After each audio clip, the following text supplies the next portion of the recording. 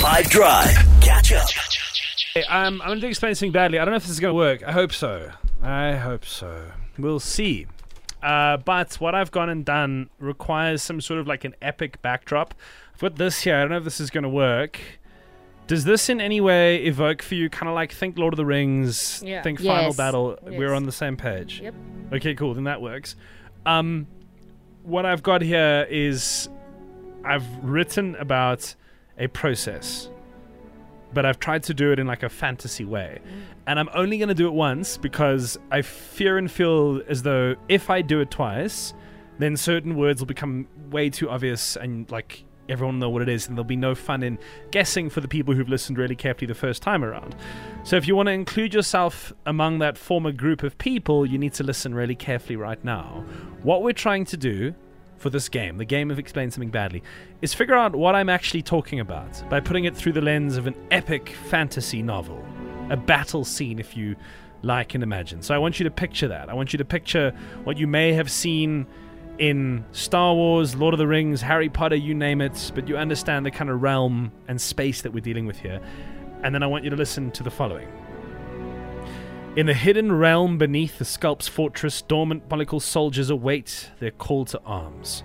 When the signal is given, the blood, a life-giving elixir, surges through the battlefield, carrying vital nutrients like banners unfurling in the wind.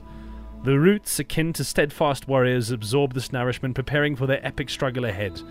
With each sunrise, microscopic keratin blacksmiths craft armor, forging the strands that will soon emerge victorious, cascading down like triumphant banners after a hard-fought battle. The cycle repeats, a saga of growth woven into every fabric of one's existence. Sure. What's the category? I would say biological process. I think I got it. Let's see if that worked. What biological process am I talking about? Guys, that process, is that photosynthesis? It is not. No, Fletcher. Hi team, for Explain Something Badly. Wow, that description was incredible. I think it's referring to the growth of plants or trees or something like that. Thanks, hey, bye. I probably have said a lot about the general biological process of growth that could have been woven into that story or felt like it was, but certain things that I mentioned specifically, follicle among them, can tell you what. I would say I believe, and I wish I had the scientific term for this, but you're talking about the hair growth cycle, yes, aren't you? I am, Sonny. Hair growth, it's orchestrated by tiny structures called hair follicles. We all know them, we love them, and they sit beneath the skin, and then blood vessels supply nutrients to these little follicles, which helps them. It's like food for them, you know what I mean? It helps them supporting a specific kind of protein with a K. That was just too well described. Yeah, exactly. It's called keratin.